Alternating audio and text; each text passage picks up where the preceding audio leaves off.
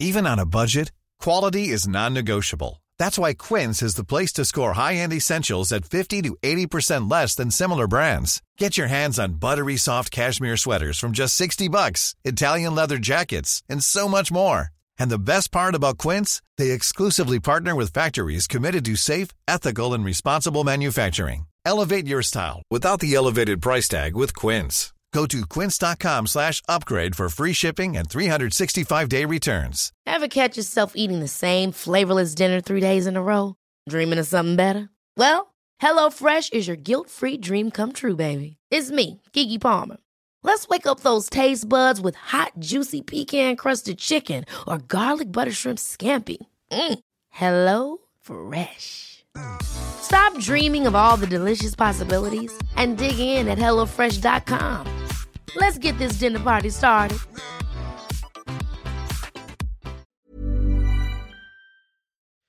Hello, one and all, and welcome to Book Off, the literary podcast with a difference, where two guests go head-to-head in a war of the words. I'm Joe Haddo, and today I'm joined by two brilliant authors who have sold a whole heap of books between them and won many literary prizes to boot. My first guest is a contributor to the London Review of Books and the New Yorker, as well as the author of 5 novels, including Capital and his latest, The Wall, which has just been published. It's a pleasure to have you here, John Lanchester. Welcome. Thank you for having me. And I'm also joined by another international best-selling author who started out writing radio plays and running a theatre before turning his hand to writing full-time and publishing 13 novels to date, as well as 3 travel books and just one on philosophy as well. Welcome to the studio, Douglas Kennedy. Good to be here. It's great to have you both here. And how was the trip to the dentist, Douglas? You don't look in any pain. I think the trip to the dentist is always, the idea of a pleasant trip to the dentist is an oxymoron, yeah. But a trip to the dentist where you just walk away and think that was a trip to the dentist, that's fine. That's always a good one. Yes. Exactly. My teeth are fine, but my issue is gums. I have gums that would have been embarrassingly bad in a Manchester slum dweller in the 1840s. So I envy teeth people.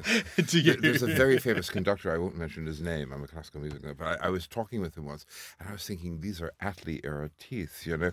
And the man is very contemporary now, and I was going, how does that happen? But it's a massive issue in historical movies, that. Very much, yes. You know, they get everything right. You know, something like Les Miserables, they look convincingly horrible and starving and all that.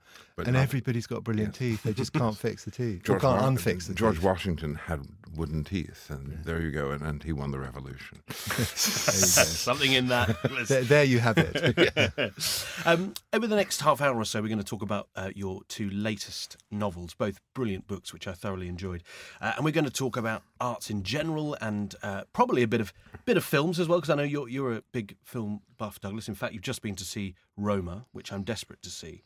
And which is a work of absolute genius. And I must see it on the big screen, mustn't I? If I can catch it. Roma is a cross between Fellini and Garcia Marquez, but set in 71 Mexico City. And Cuarón is he's an astonishing filmmaker. And the visual vocabulary is so rich, but also just the portrait of family and the dynamics. And it's so underwritten as well, which is something I approve of intensely.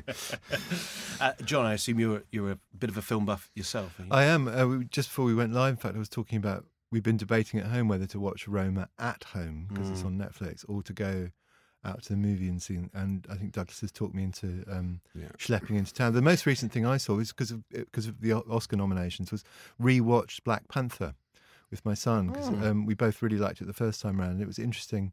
It's interesting seeing it a second time because the politics are quite striking, especially for a Disney film, because it's an odd thing, because the angriest character in it, there's a sort of angry black radical, and you realise on viewing it a second time that he's actually right. He's the one who wants to burn down the system, and he takes the revolutionary approach.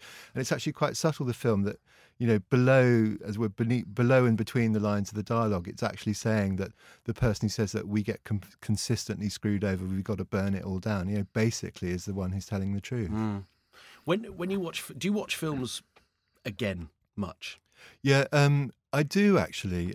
It's partly to do with having kids. Kids love rewatching things, and also sometimes for comfort. I know it's not the most grown-up reason for watching a film, but there is something I don't know, reassuring and grounding about seeing something that you really know you're going to like and that you're going to find new things in. Oh, yeah. crucially. I mean, I think there's certain films you would never watch again. Yeah. Solo. That's probably the worst first date movie in history. Maybe Very up with true. In the Empire of the Senses.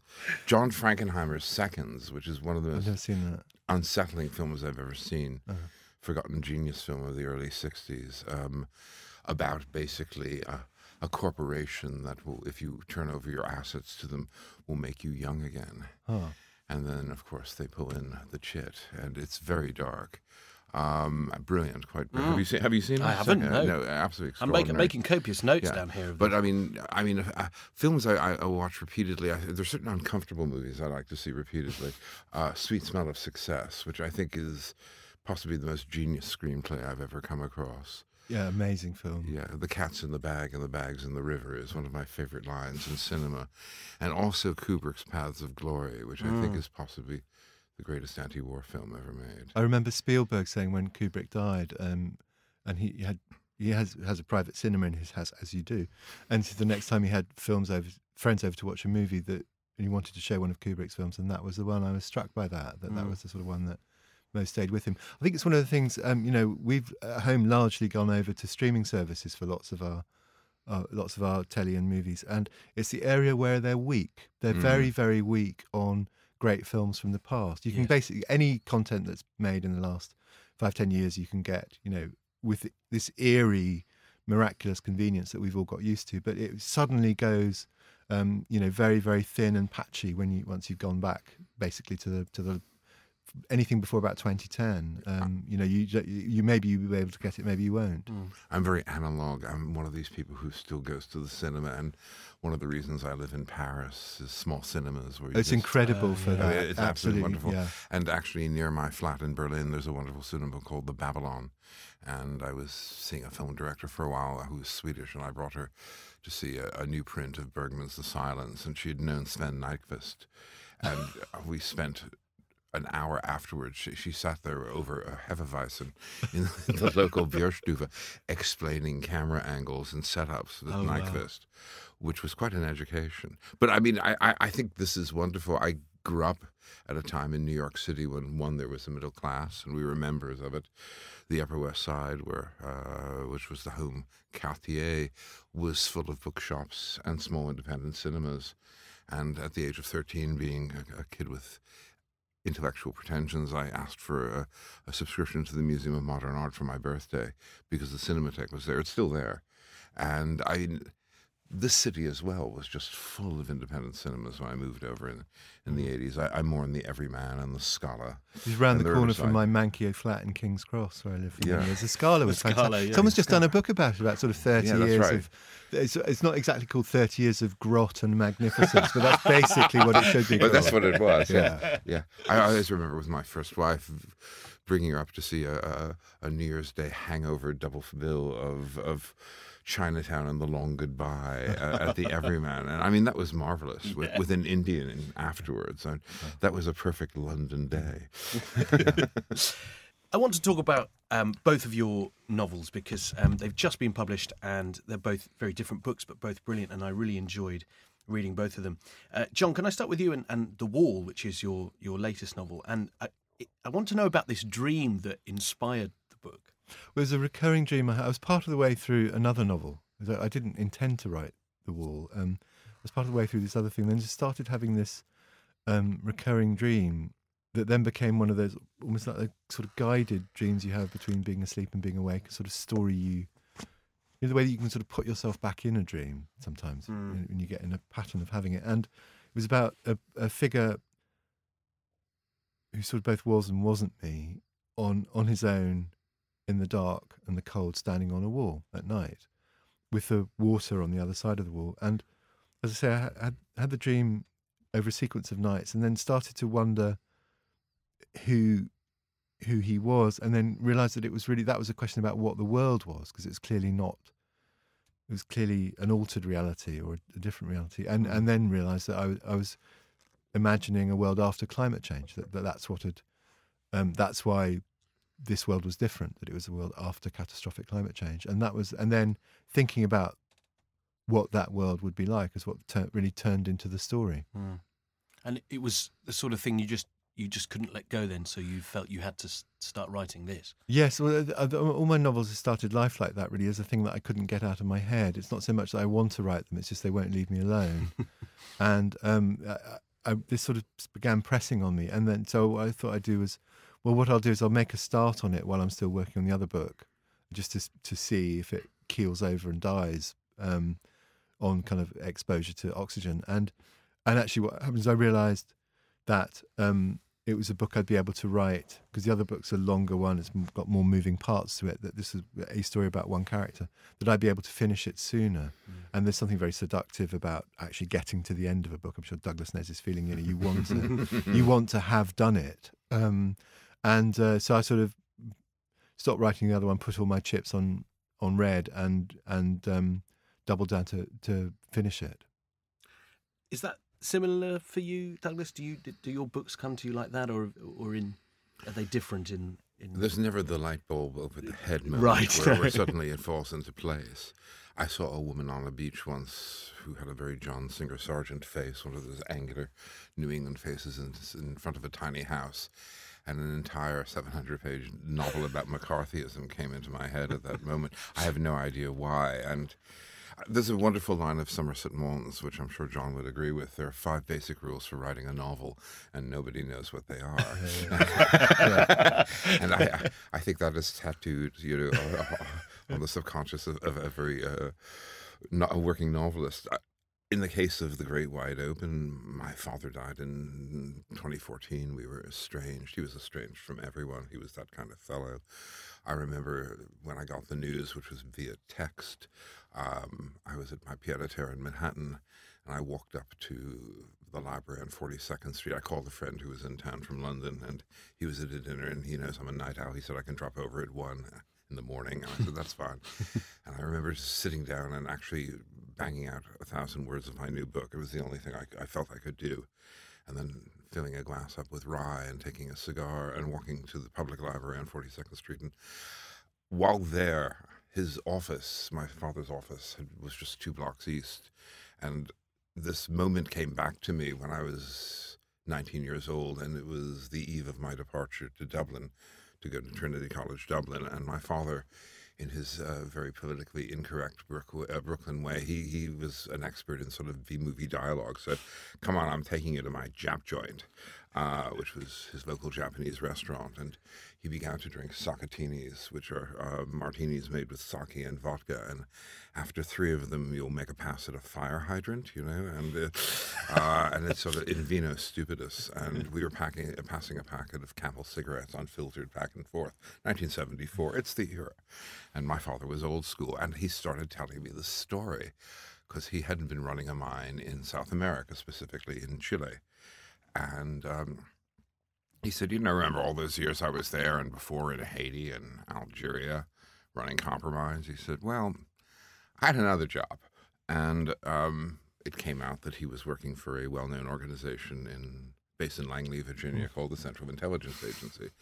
And this guy who I used to call Uncle Joe when I was 10 years old, Joe Sibley, was the actual head of Santiago Station and had been basically implicit in plotting the coup against Allende and getting Pinochet ready.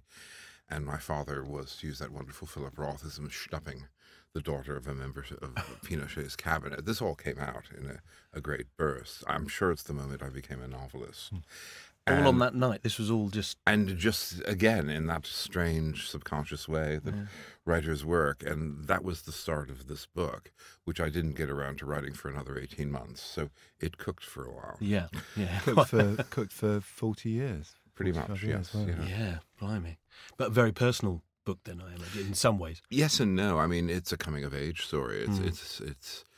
It's a big epic sprawl from 1971 to 1985. It's narrated by a young woman named Alice, who's 15 at the start, and on the eve of Reagan's second election is 30.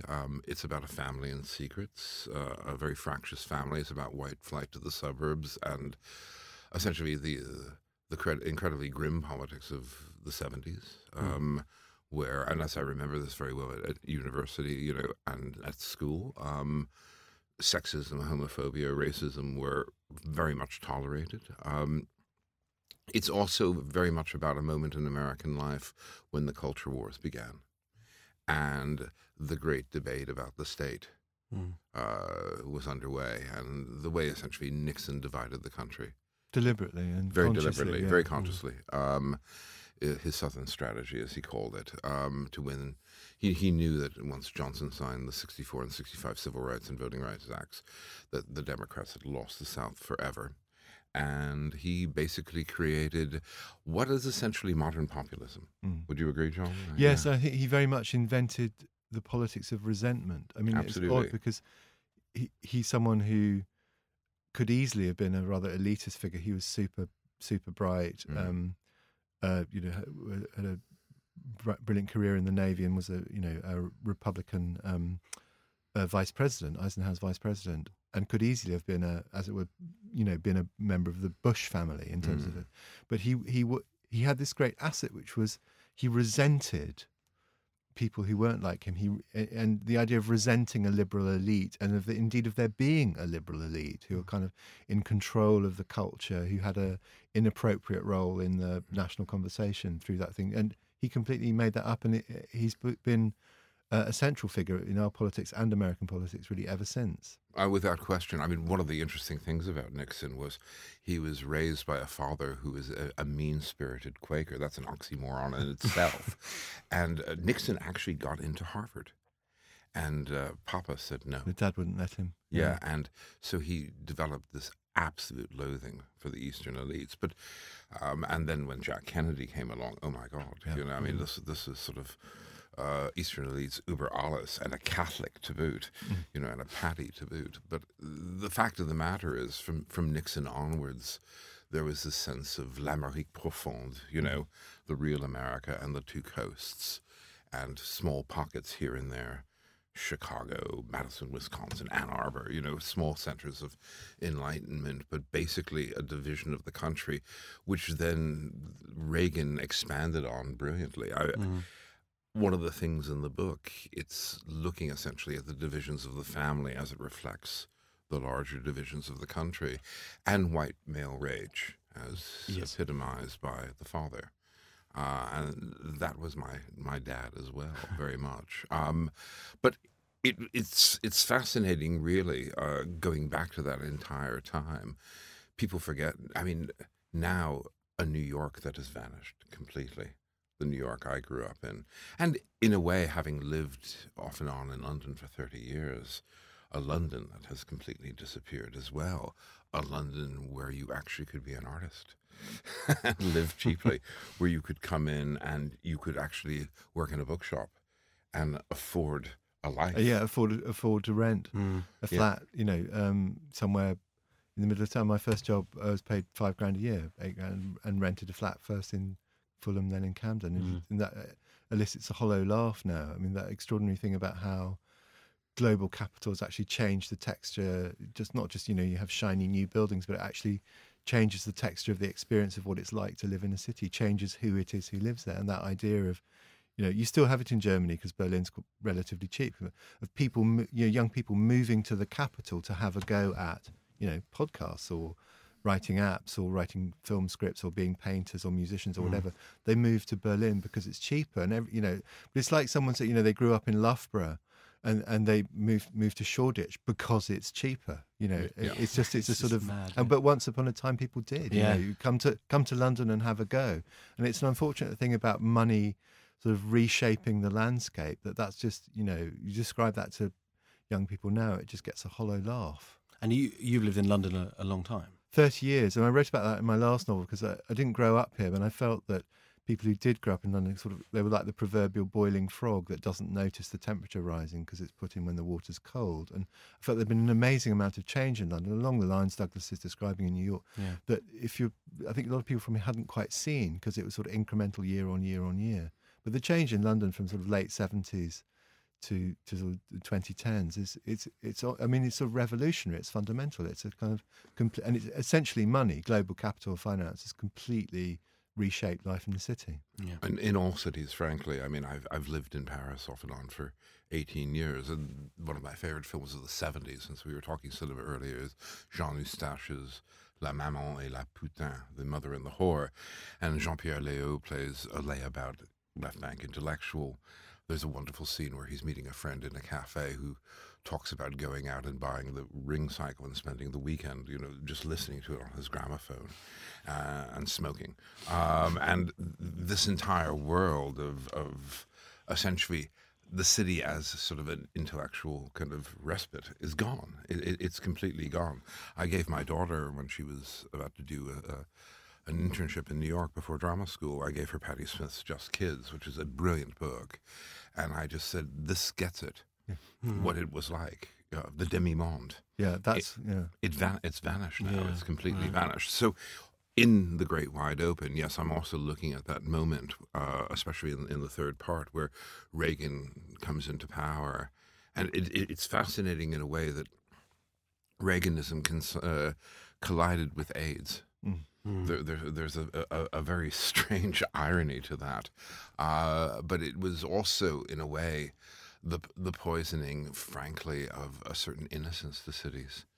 They became, John has written a brilliant novel in the past about this, but they became basically 19th century constructs again. It's funny how much regression there is. The rich and the people who serve them, and sort of no one in the middle. Yeah. There's no one in the middle anymore. And I was in the middle growing up in New York City, and that's vanished. Yeah. And we were looking, your novel is looking back at that time in 70s into early 80s. And John, yours is I assume, the future. I don't know how close a future, and I wondered if you even knew how close a future you were thinking. I'm deliberately vague about that in the book. I mean, it's because I think the main event about the world I'm imagining, is not so much what decade it is that it's after an event. It's after catastrophic climate change. It's after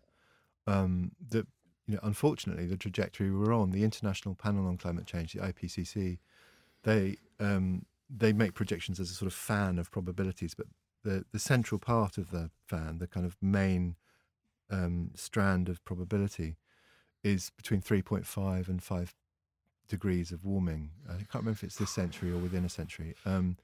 And if you look at that, if you look at maps of that, if you look at maps of the world with 4 degrees of warming, it's unimaginable. I mean, there's whole chunks of the densely inhabited parts of the planet now are uninhabitable. And people don't look enough at maps. Madrid, Beijing, and New York are all on the same latitude. And that's right in the band that we aren't able to inhabit when the world's 4 degrees warmer. Really? The crops fail.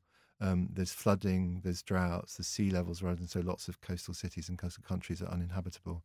And that's the world in which they're living in the book. That it's after that. In the book, they refer to it as the change.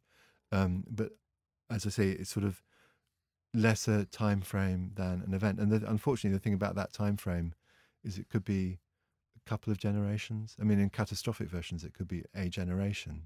But it's certainly, within unimaginable change within imaginable stretch of time.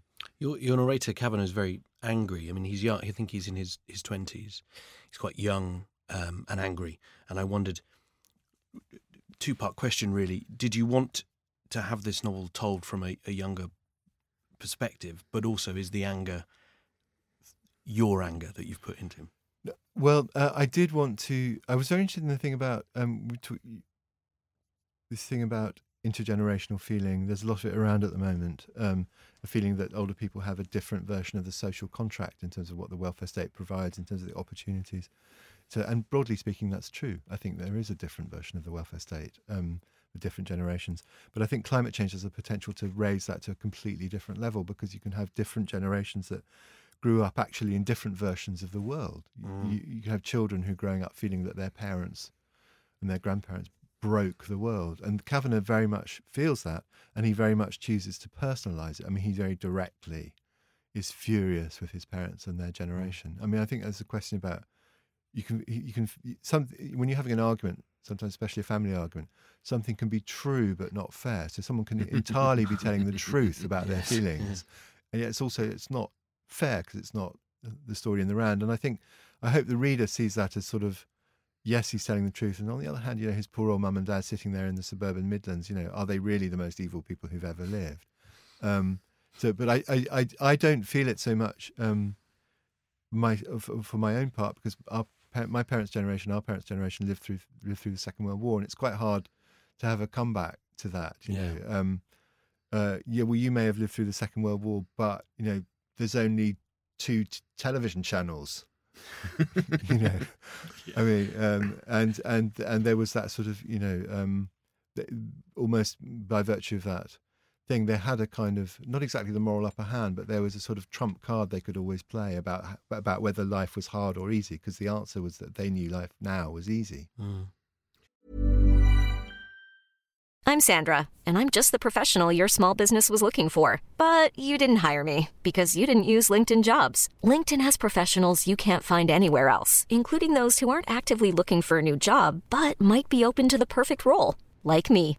In a given month, over 70% of LinkedIn users don't visit other leading job sites. So if you're not looking on LinkedIn, you'll miss out on great candidates like Sandra. Start hiring professionals like a professional. Post your free job on linkedin.com/achieve today. Even on a budget, quality is non-negotiable. That's why Quince is the place to score high-end essentials at 50 to 80% less than similar brands. Get your hands on buttery soft cashmere sweaters from just $60, Italian leather jackets, and so much more. And the best part about Quince, they exclusively partner with factories committed to safe, ethical, and responsible manufacturing. Elevate your style without the elevated price tag with Quince. Go to quince.com/upgrade for free shipping and 365-day returns. Ever catch yourself eating the same flavorless dinner 3 days in a row?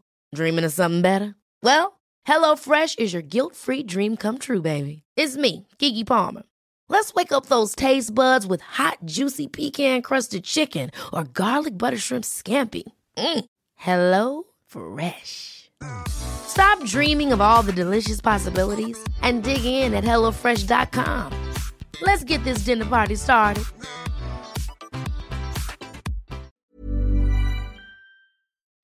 It's very interesting because my father was born at the height of the Depression, and at the age of 17, after Pearl Harbor, he joined the U.S. Marines, who are the kind of crazed Spartans of the armed services, and ended up on a piece of Pacific property called Okinawa. Wow. And which was the Somme of the Second World War. And in the novel, the father, drunk one night, tells his daughter this story, which my dad told me the same night that he revealed all. This is the fourth Sakatini. Yes. And basically the fact... Memo to self, avoid Sakatinis in the company of children. Eh? Indeed. Especially with a kind of verging novelist, with a big memory. But yeah, I mean, he joined up with 7 friends from Prospect Heights in Brooklyn, which was a working class area.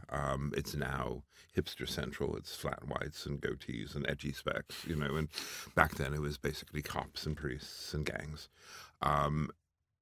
8 of them went off, Italians and Irish boys, and he got the job as a runner at the last minute, the day before the first battle. He tried out for it, and the staff sergeant said, "You've got 90 seconds to get back here." And it was an obstacle course through mud and debris and trenches, and he made it back in 94 seconds. And the staff sergeant said, "The guy before you was 96, 98, 102, 104, you got it." His 7 friends died the next day, and my father never got over it. And that generation was extraordinary because, and I was thinking about this when I grew up in New York. I was born in 1955. I knew a lot of people from the 19th century. My mother was German Jewish, and there were these great aunts, Minnie, Amelia, my daughter is called Amelia, and Uncle Joe, and it was always Tante and Onkel. Und ich spreche Deutsch auch. And they had come over right after Kristallnacht in 1938. The Hymans, my mother's family, got them out, and basically they showed up. My great aunt Minnie, who I was closer to than Amelia, but I preferred the name Amelia when I came to my daughter, she died in 1968 at the age of 98. So I knew someone who was born in Bismarck's Germany. And who was in her early 40s at the start of the First World War and came to the United States with a cardboard suitcase in her 60s and made a life. I think, that also comes into the consciousness of our generation constantly. I was raised with the shadows everywhere, and it took hold, and it's everywhere in the book. I think anyone who was born in that sort of baby boom time, the shadow of the war and of the Depression and of kind of basically deprivation. And it was also, I mean, I completely agree with that. And there was also a distinctive thing which is, relevant to the four Sacchettinis, which is they didn't really talk about it. No, they didn't. There was that thing about Absolutely you knew that they'd had these absolutely defining experiences. I was close to my grandmother who was interned by the Japanese in what you could call a concentration camp in Hong Kong with my grandfather who died before I was born. And my dad was evacuated to Australia, so he spent the war years not knowing whether they were alive or dead, and didn't see them for 5.5 years. And she sort of talked about it about twice ever in the course of her 80 years, and that was absolutely characteristic. And I think that had an odd force field on our generation, that you knew the grown-ups were properly grown up. They weren't that funny thing we have now of we're close to our kids, we sort of dress like our kids, we like the same music, and lots of ways we think the same things about things like gender, race, all that stuff. And their attitudes were very different from ours. Their life experiences were very different, and they kept it to themselves. Very much. My father, with the exception of the Four Sacchettini Night, and later on towards the end of his life, after I started getting published, I would ask him questions. He said, "I know what you're doing," But my father's attitude, I remember coming to him with a girlfriend problem at 16, and he looked at me and said, "What am I, your fucking priest?" In that very Brooklyn way of his. And it was brilliant. So good. So one of my favourite things about that, there's a story about some young bloke getting in terrible trouble and approaching the Duke of Wellington. He's the most famous strategic thinker in the world at that point, won Waterloo, to ask him for advice. And he lays out this thing, and the Duke of Wellington says, "Sir, you are in a very grave predicament, and you must get out of it as best you can." which is a Duke of Edinburgh, Duke of Wellington speak for, "What am I, your fucking priest?" Yes, exactly. Yeah. But again, it was a pre-Freudian world they grew up in, and just fix it. And this is what I was sort of interested in the novel as well. Is suddenly for these people, they also got married right after the war. They all rushed into essentially this sort of veneer of stability, and by and large, the marriages. I mean, there's a reason why Albee wrote Virginia Woolf, and he got that, or someone like Richard Yates, who was brilliant on just catastrophic marriages. And having grown up in a doozy myself, you saw this at work, but no one divorced. And that thing, the generational thing of the parental dinner or drinks party, and hearing the voices. Yes, everyone got, because everyone thinks went out, had a mad night the other night, but it was a thing about sort of routine thing about middle class drinking, where people would get absolutely comprehensively rat-arsed, completely Hammered. normally, in a kind of 3 martinis, then you switch to wine, and then you move on to wine, and then spirits afterwards way, and that I think was that a generational thing about that lot. But and to an enormous extent, a lot of them were functioning alcoholics, and often not so functioning. I remember very much my father's older sisters, these 2 aunts, who were both absolute boozers. And one of them had married a Jewish guy, Murray, who'd been in the war, had actually helped liberate Dachau. And he came back. They had kids quickly. Of course, he went into PR. He got of newspapers and began to smoke heavily as the marriage got worse and worse. And at the age of 38, he had a tracheotomy. And I always remember this. This is and he drank all the time, which is very unusual for, coming from a half-Jewish family. But, I mean, this man it was always J&B Scotch. I always remember it seemed to be the generational choice. And cigarettes. And there was a moment then he had no voice box, and he had this hole, and he kept smoking. And we would go and visit them in Ossining, New York, which was also the home of John Cheever, another kind of paramount of domestic stability. And booze. And booze, yes, indeed. And picking up men in the toilets at Grand Central Station. But there was Murray, and my father turns to him. He's 42. I mean, they're 20-some-odd years younger than I am now. And my father says, "What are you doing, Murray? You want to turn my sister into a widow?" And smoke comes out of his tracheotomy. And he's talking with a burp, and he goes, "Fuck her." And that, to me, was a defining moment of 60s marriage, Wow. And he died 4 months later. Jesus. Yeah, blimey.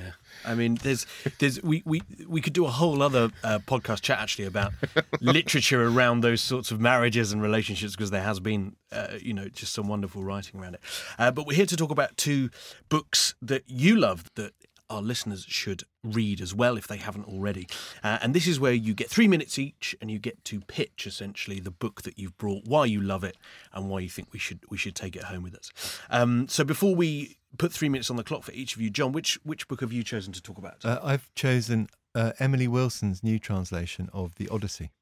Okay, new translation. How new?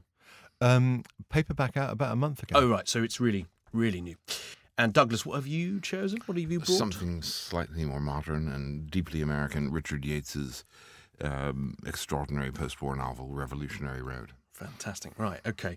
You don't have to use your 3 minutes, but once it's up, I'm going to signal that you're out of time. Okay, so you've got to try and get it in there. How do you feel about going first, John? Fine. You up for it? Fine. You up for it? Okay. I'm going to put 3 minutes on then. I'll make sure you can see it as well. And you've got 3 minutes to tell us about Emily Wilson's new translation of The Odyssey. So in a sense, I'm cheating, because The Odyssey is one of the defining masterpieces of all Western literature, as well as one of the oldest, along with its sister work, The Odyssey, the Iliad. But the reason I've chosen it is there are 500 translations of The Odyssey into English, and this is the first by a woman. I mean, that's quite odd numbers, 500 to 1. And not coincidentally, Emily Wilson's version, which is out in paperback about a month ago, has this extraordinary freshness and vividness. It's like looking at a beloved old masterpiece painting with a layer of varnish taken off.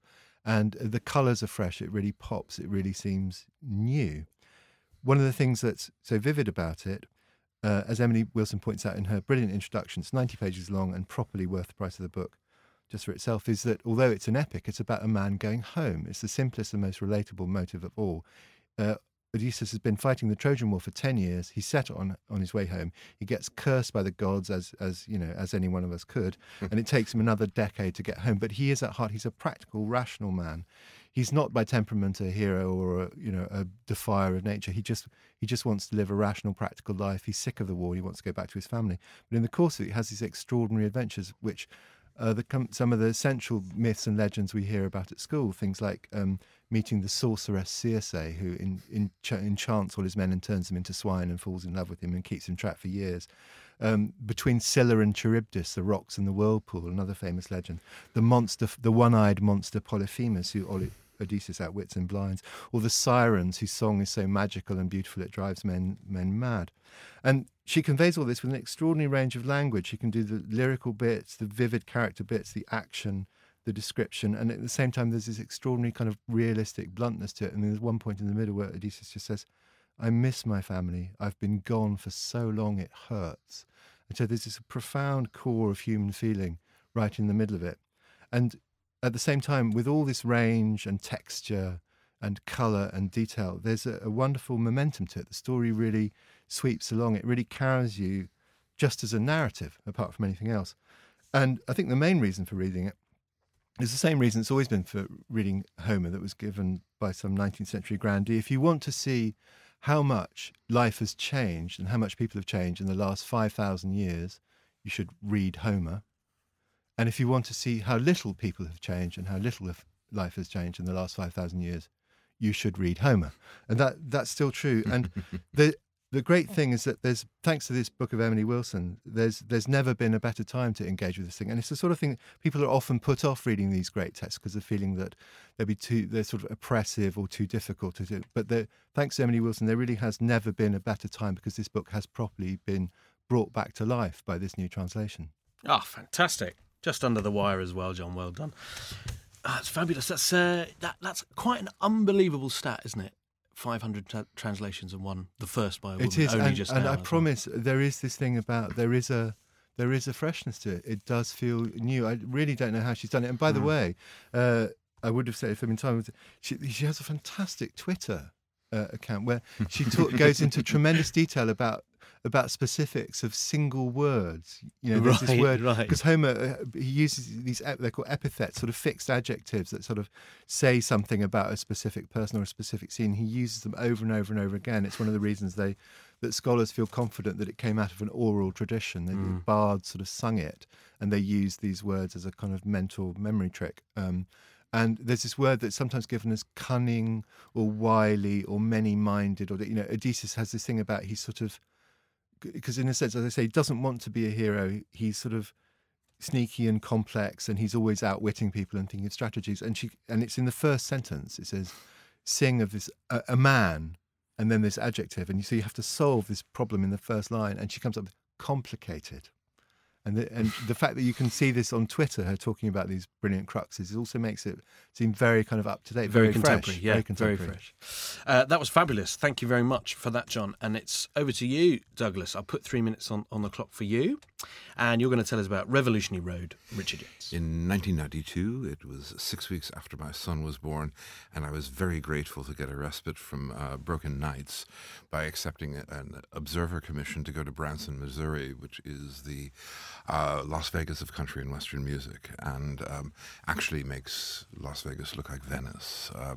It is so gimcrack and awful. I was on my way back to London and driving to Kansas City, which is actually a much more interesting place than I gave it credit for, and I was in a fantastic used bookshop and browsing around, and Revolutionary Road fell into my hands. It was one of those books that was always on my radar.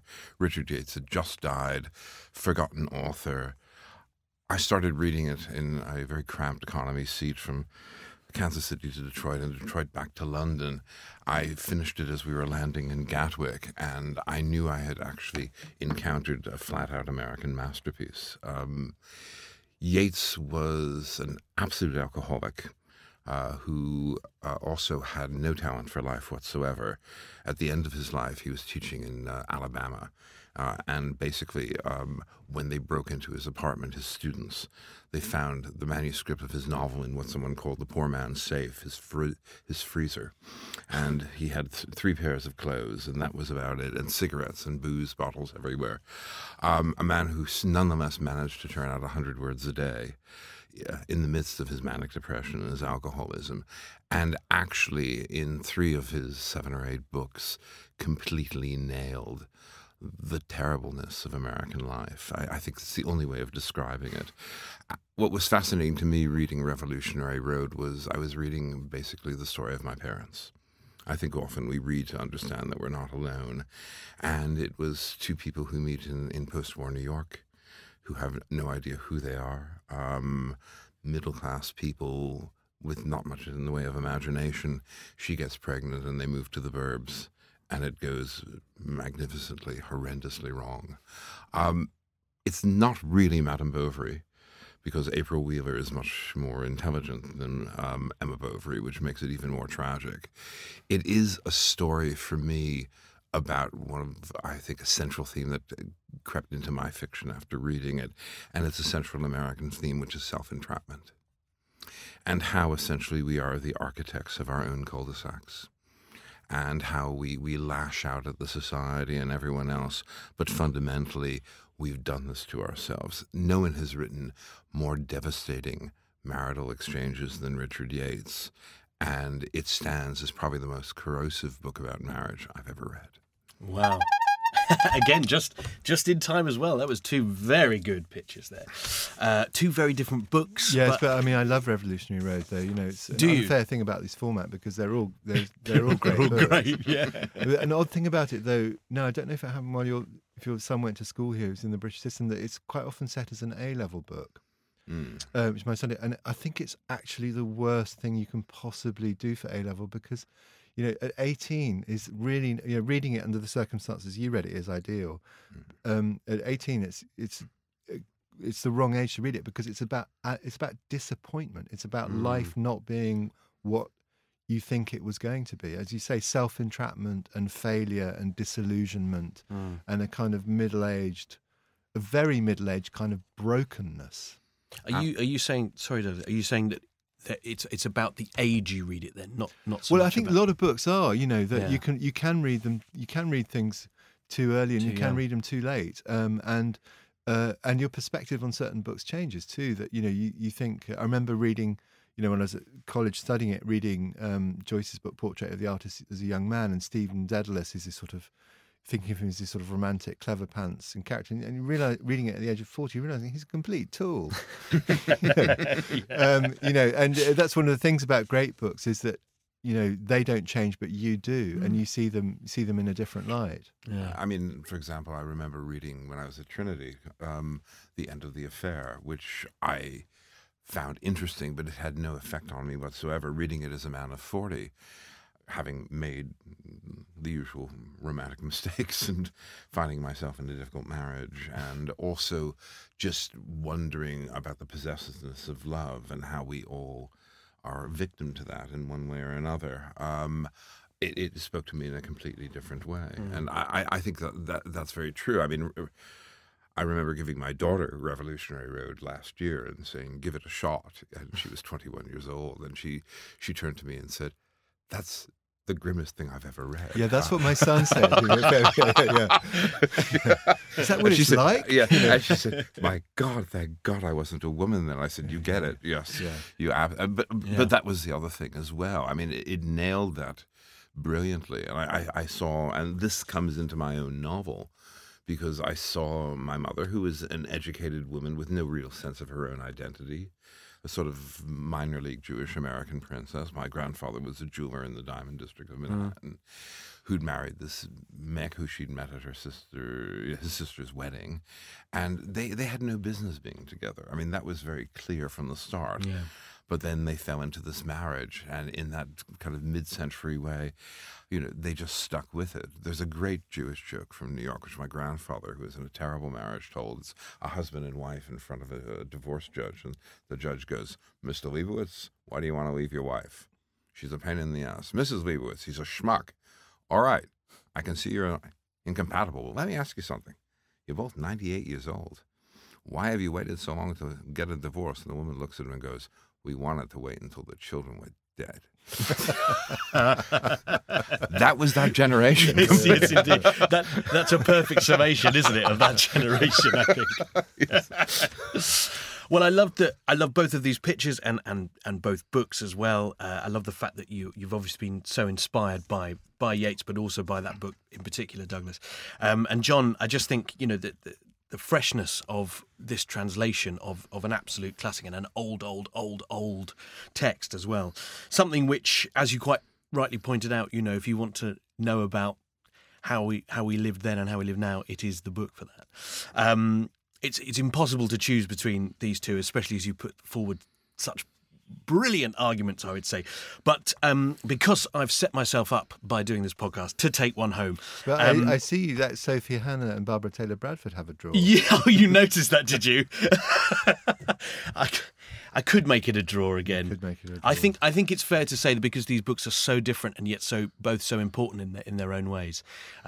Let's have a draw, because it's depressing outside and it's cold, and there's no need for winners and losers here. We're both winners. Both.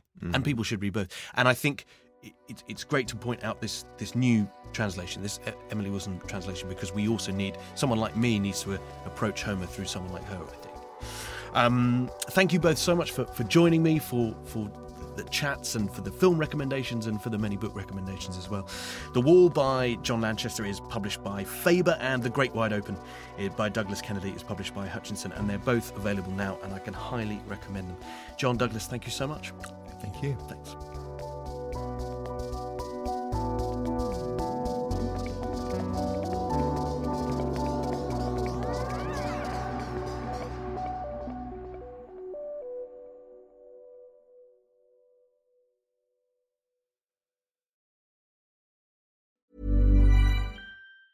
Planning for your next trip? Elevate your travel style with Quince. Quince has all the jet-setting essentials you'll want for your next getaway, like European linen, premium luggage options, buttery soft Italian leather bags, and so much more. And it's all priced at 50 to 80% less than similar brands. Plus, Quince only works with factories that use safe and ethical manufacturing practices. Pack your bags with high-quality essentials you'll be wearing for vacations to come with Quince. Go to quince.com/trip for free shipping and 365-day returns. Hold up. What was that? Boring. No flavor. That was as bad as those leftovers you ate all week. Keke Palmer here, and it's time to say hello to something fresh and guilt-free. HelloFresh. Jazz up dinner with pecan-crusted chicken or garlic butter shrimp scampi. Now that's music to my mouth. HelloFresh. Let's get this dinner party started. Discover all the delicious possibilities at HelloFresh.com.